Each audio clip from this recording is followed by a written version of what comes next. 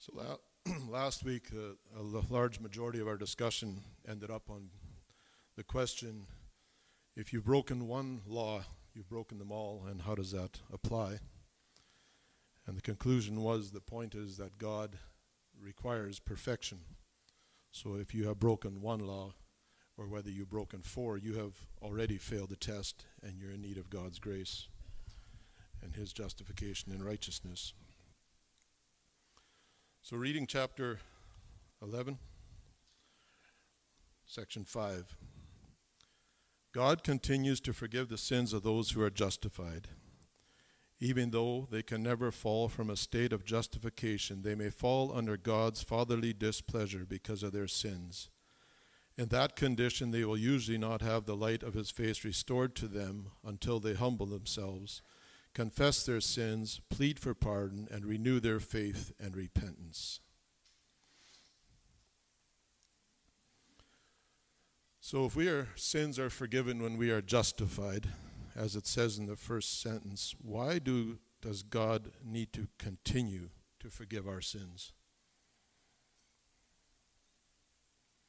I'm heavily depending on audience participation today.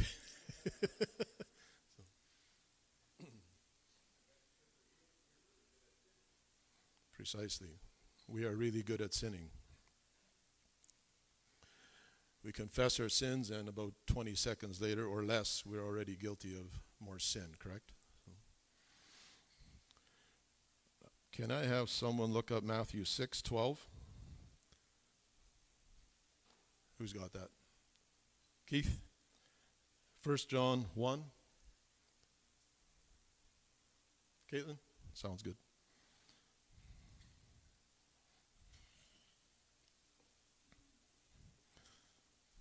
Matthew 6:12.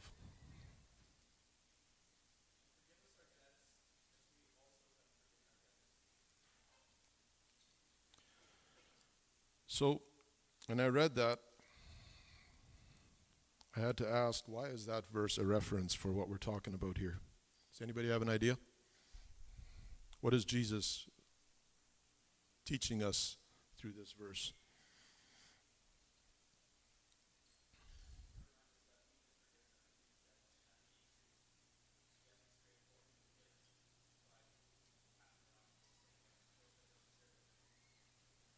We have been forgiven a huge debt, Keith said, and we need to be reminded that we also need to forgive and be forgiven.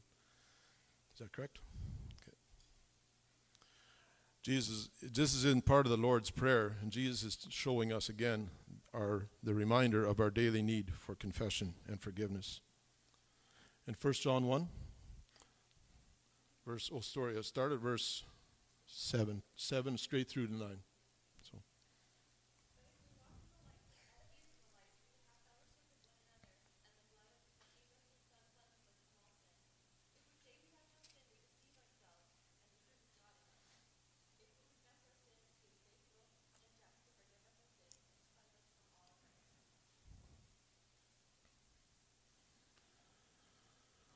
What does this verse warn us against?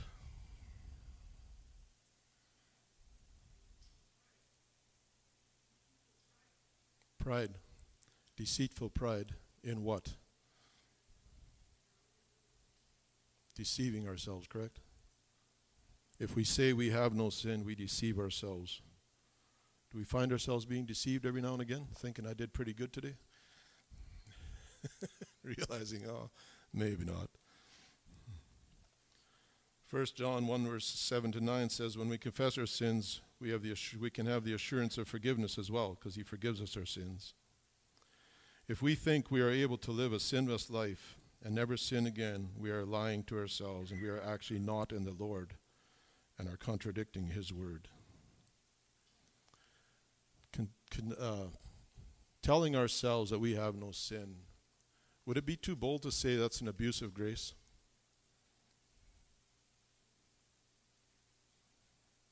Got some nods. Any additional wisdom?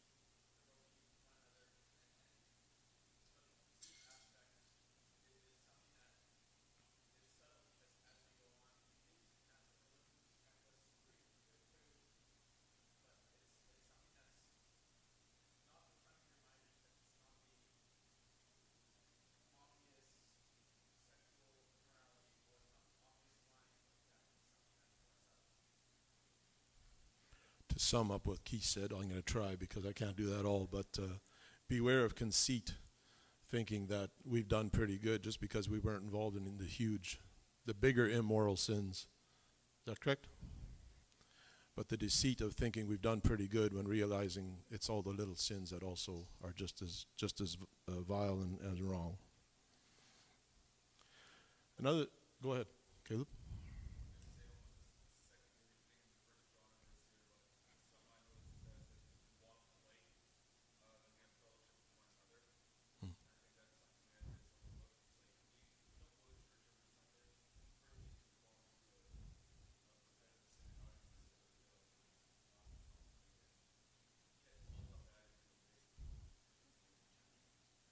Yeah, Caleb was just saying the importance of regular church attendance. Fellowshipping with one another is part of walking in the light. And the reminder that we need to rub shoulders with each other to hold ourselves accountable and to be reminded of our sin. Go ahead, Keenan.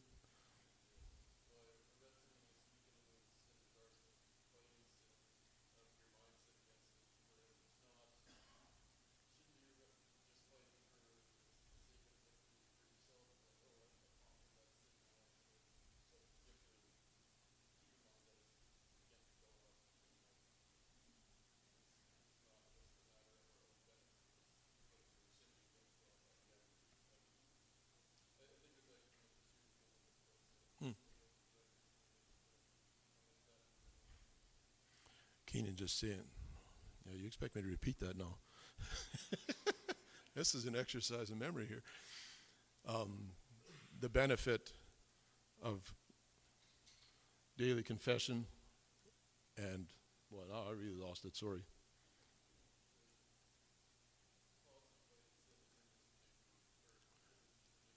Right. Fighting sin isn't just for victory for ourselves, it's also for glorifying God. There we go. That's a good summary of what we said. Do we need to confess our sins so God knows what we did? He's not just collecting information. Oh, that's what he did today. Oh, I didn't know it was that bad. Not exactly, right? Not exactly. It's agreeing with God, absolutely. Yep. I had some notes here I wrote down that I felt really wise when I wrote them down, so I want to share them as well, but just being honest. It's not like God doesn't know our sins. It's not knowledge he is seeking, but confession and acknowledgement that we have rebelled against him, and I think that sums it up really well. Absolutely.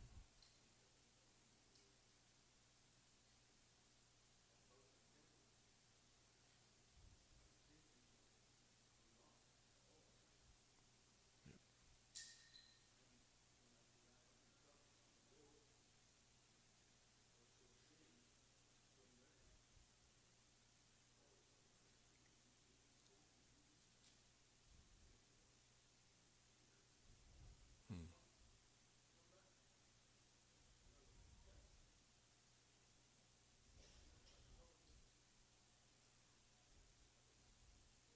Yep.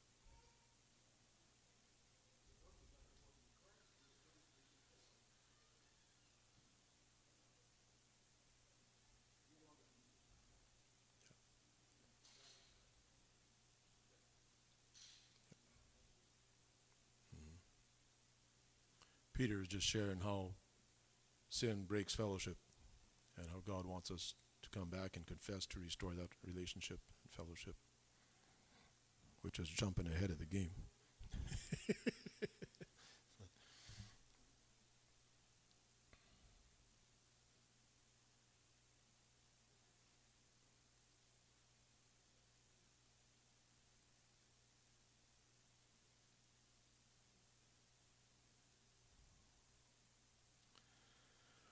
One, go ahead, Jeremy.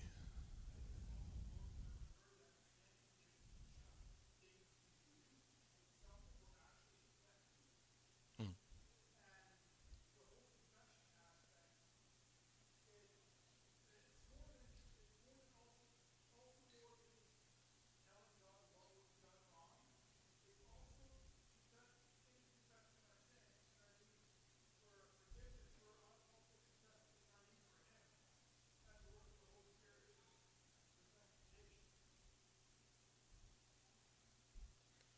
point, and I'm trying to summarize that now for the sake of the recording. One question that I have not heard, has anybody heard the definition of justification? Justification is just as if I'd never sinned. Has anybody heard that? There's a few. What do you think of that statement?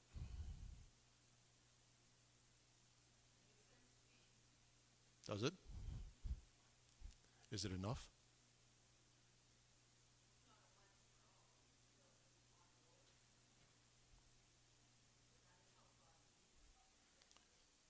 Because he sees us through Christ's righteousness, right?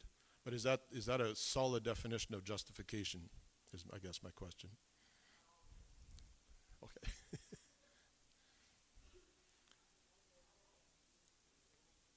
What's that? You'd say it's sufficient?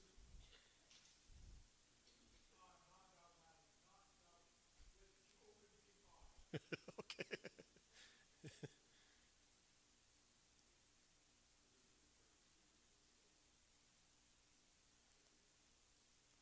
It doesn't just bring us to a neutral state.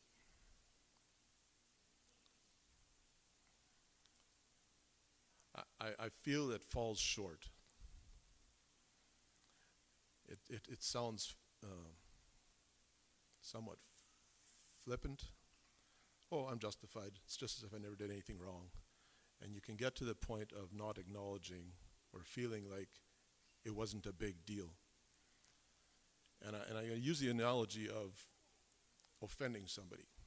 So somebody's doing something and it's starting to really get to me, and I work this thing up in my mind, and whether I'm right or whether he's right is irrelevant. By the time we get together, I unload and I tear a strip off of him and walk away. And then the Holy Spirit comes back and says, it's actually you that's wrong. So I go back and apologize, and the guy says, don't worry about it. Am I truly forgiven if the answer is just don't worry about it? Is that actually dealt with? Go ahead, Lisa. Yeah. But we need to feel the depth of our misery, but what about when somebody comes to us and apologizes, what do we need to do for them?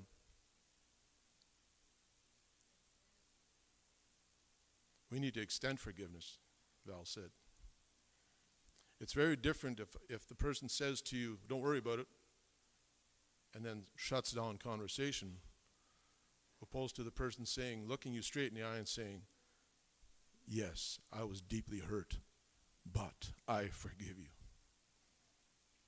That hits completely different. And when we say justification is just as I never sinned, to me I'm feeling like we're saying, God's just saying, oh, don't worry about it. And I think the reality is God says, yes, you do need to worry about it, and yes, you were wrong. But then he looks at us and says, you are justified because through Christ, your sin is on me, and my righteousness is on you. And I think that is the real meaning of justification. I like to borrow the definition from Chuck Swindoll, and I'm going to read this paragraph. It's kind of based on Romans 3:21 to 26 as well. We are justified freely by his grace through the redemption that came by Jesus Christ. God presented him as a sacrifice of atonement through faith in his blood. He did this to demonstrate his justice because in his forbearance he had left sins committed beforehand unpunished. He did it to demonstrate his justice at the present time so as to be just and the one who justifies those who have faith in Jesus. In verse 24 of Romans 3, please take note of the term justified. It does not simply mean as just as if I'd never sinned, as some have suggested. That doesn't go far enough. Neither does it mean that God makes me righteous so that I never sin again. It means to be declared righteous. Justification, and this is, you want to write this one down. Justification is the sovereign act of God whereby he declares righteous the believing sinner while he or she is still in his or her sinning state.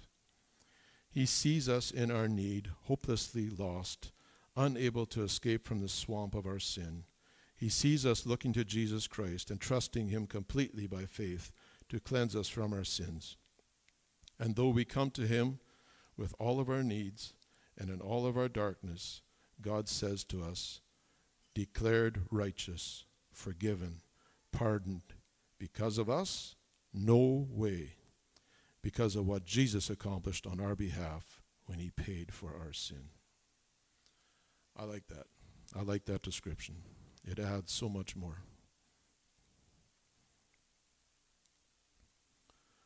Let's go on to the second part of this. God forgives us, continues to forgive the sins of those who are justified, even though they can never fall from a state of justification. And who will take John 10:28? Nathan.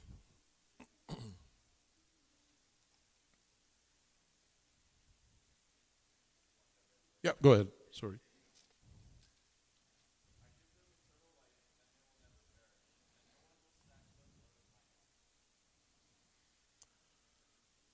For those of you that come from a similar background to mine, where we imagine God standing at a chalkboard of the book of eternal life, and when we did good, he wrote our name down, and when we did too much sin, he wiped it off, and then our salvation was coming and going. That's a Mark Lowry theology. Maybe that's not quite accurate, but you get the picture. We're not secure if we sin too much. Why is eternal security? Why is the idea that God, once we are justified, why is that so terrifying for us? What makes this so uncomfortable for us is what I'm asking. Or am I the only one? You can say that too. Lisa?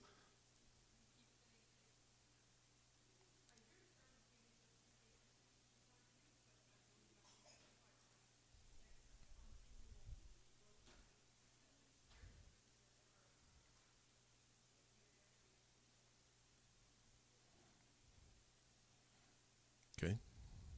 Say that again. Sorry.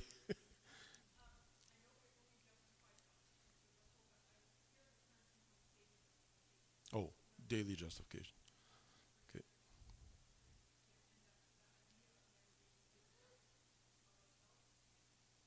Well, right. But that would tie back to our first point, right? The need for continual confession. Even though we're justified once, we do need to keep confessing our sins. Does that make sense? So. Caleb?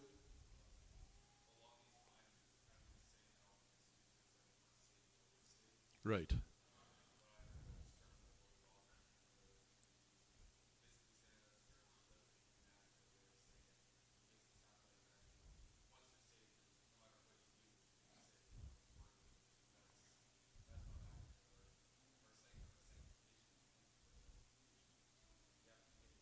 Yep.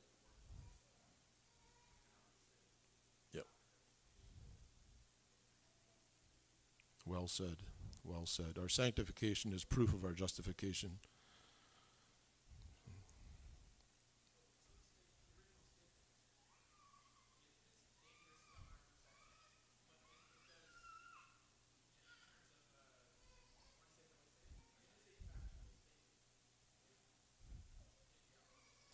Right.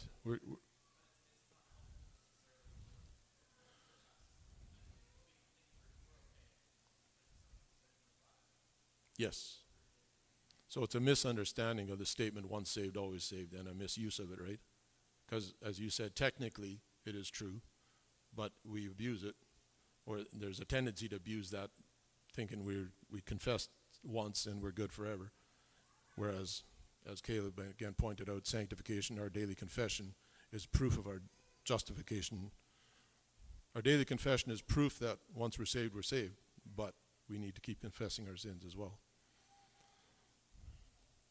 Any other comments? Any wisdom out there? Jeremy and then Ron.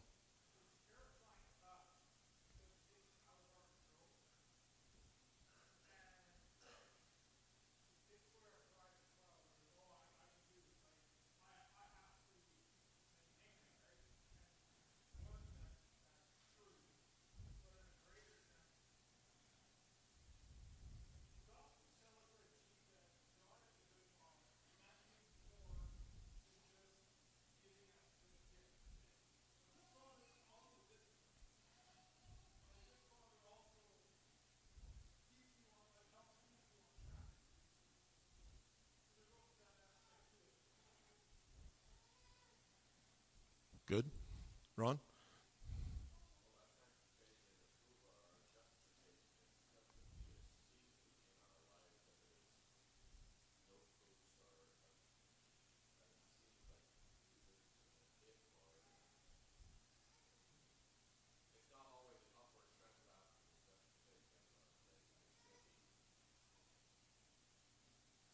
Right. Ron is saying the climb isn't a steady graph moving upward. There are dips and valleys where we are justified and yet we don't feel very sanctified. Is that what you're saying? Very true. Very true. I sometimes wonder, and maybe it's my own thinking, maybe my own way, the way I think it makes us uncomfortable to say that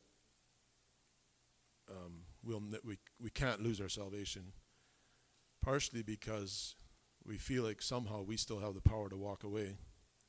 But I think part of it is also the fear of abusing grace. Then, as Caleb pointed out, once saved, always saved. I can do what I want, and people are going to take it and run with it.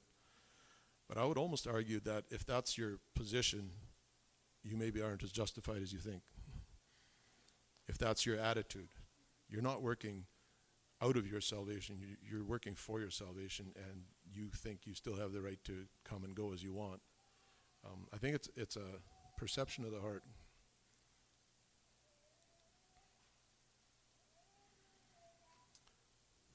Moving on, they may fall under God's fatherly displeasure because of their sins.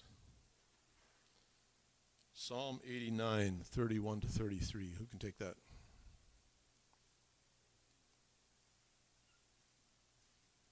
Margaret, go ahead.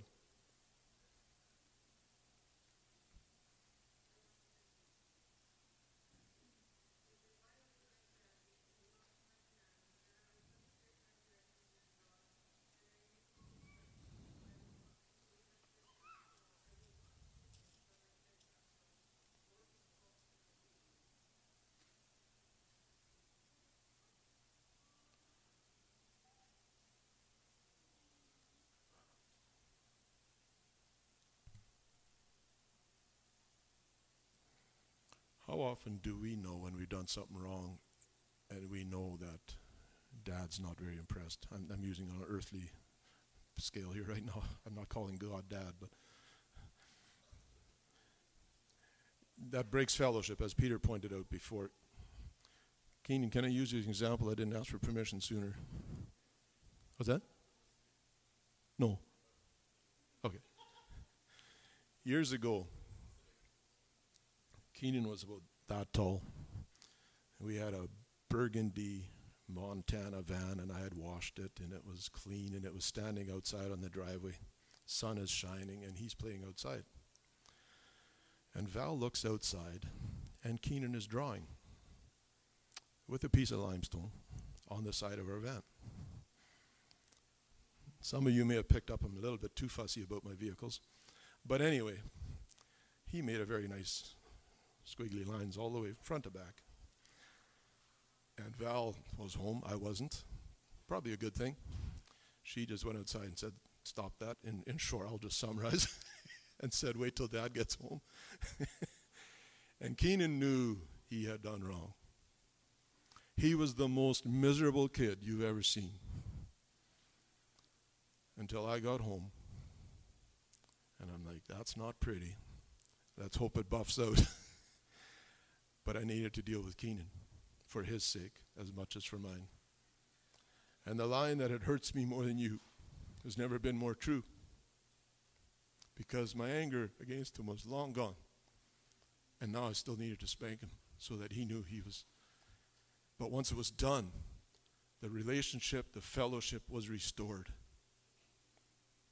He was a happy kid, and I was a happy dad as I buffed out the scratch. That's a good picture of what happens when we sin against God. Go ahead, Bob.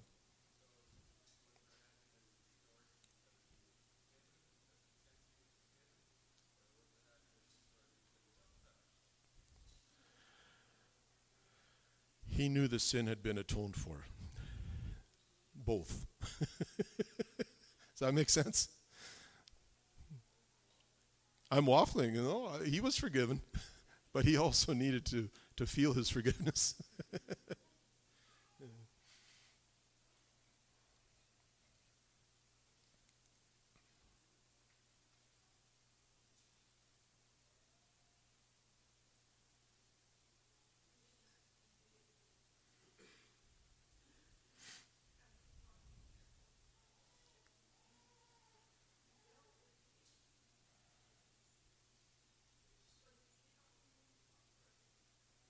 Right.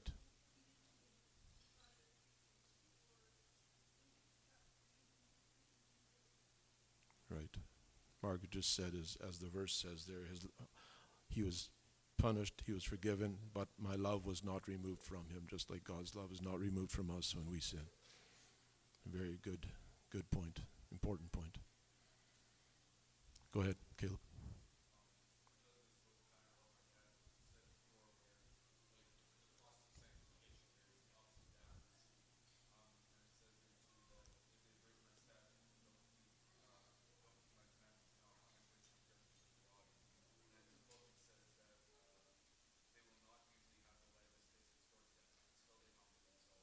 Mm-hmm.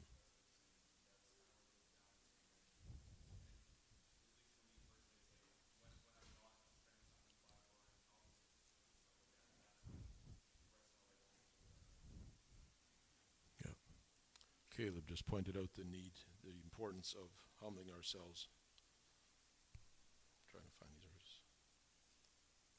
To have our humbling and confessing, to have our relationship restored.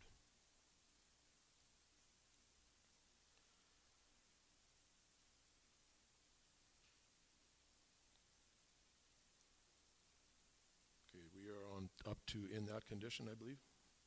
In that condition, they will not usually have the light of his face restored to them until they humble themselves, confess their sins, plead for pardon, and renew their faith and repentance. Now we have quite a few passages here. Psalm 32, verse 5. Sorry, I'm not focusing on my microphone here. Somebody take that. Psalm 32, verse 5. Ray. Psalm 51. Caleb. And Matthew 26:75. Ray. Jesse. Junior Ray. Psalm 32, verse 5, when you got it.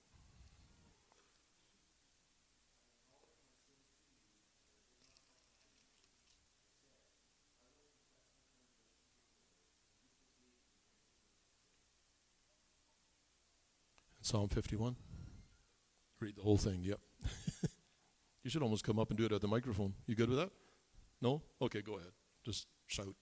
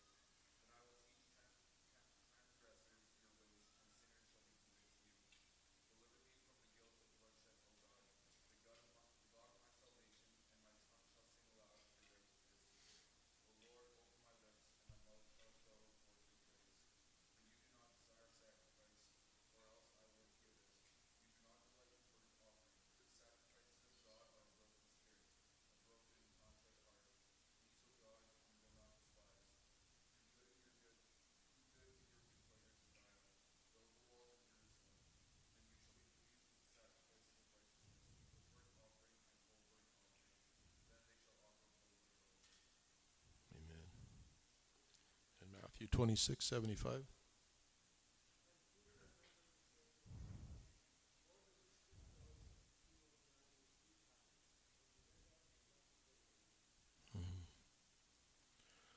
So as Matt has pointed out many times in the last couple of weeks, if David had died in his sin with Bathsheba, he was still saved.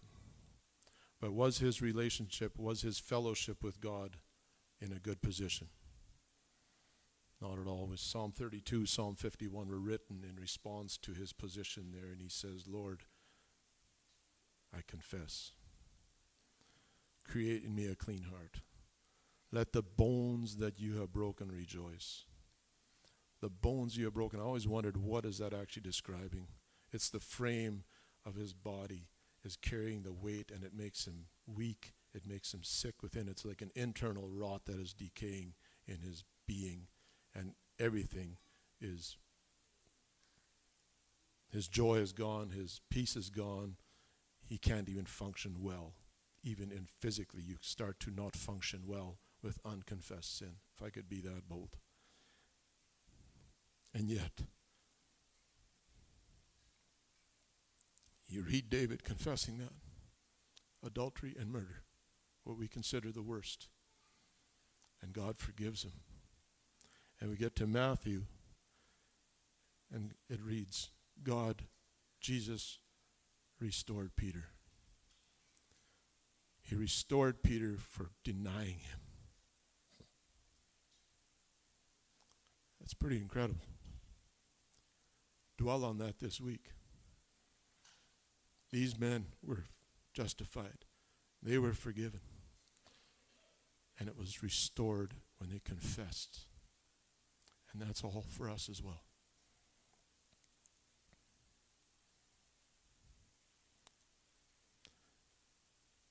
And God then uses us to continue building his kingdom. I think we'll draw to a close right there. Let's pray. Lord, you are so good. We all know that within our hearts, we sin regularly, continually. But to know that your grace is sufficient. You have called us, you have made us your own. And you are faithful and just, that when we confess, no matter what we've done, when we confess, we are forgiven, and we are invited to come back into fellowship with you. Thank you sounds so cheap, but Lord, thank you for all you've done. Strengthen us to continue on, pressing on, and drawing near to you. Thank you for this time together. I pray for your blessing upon the service this morning. In Jesus' name we pray. Amen. Enjoy your coffee.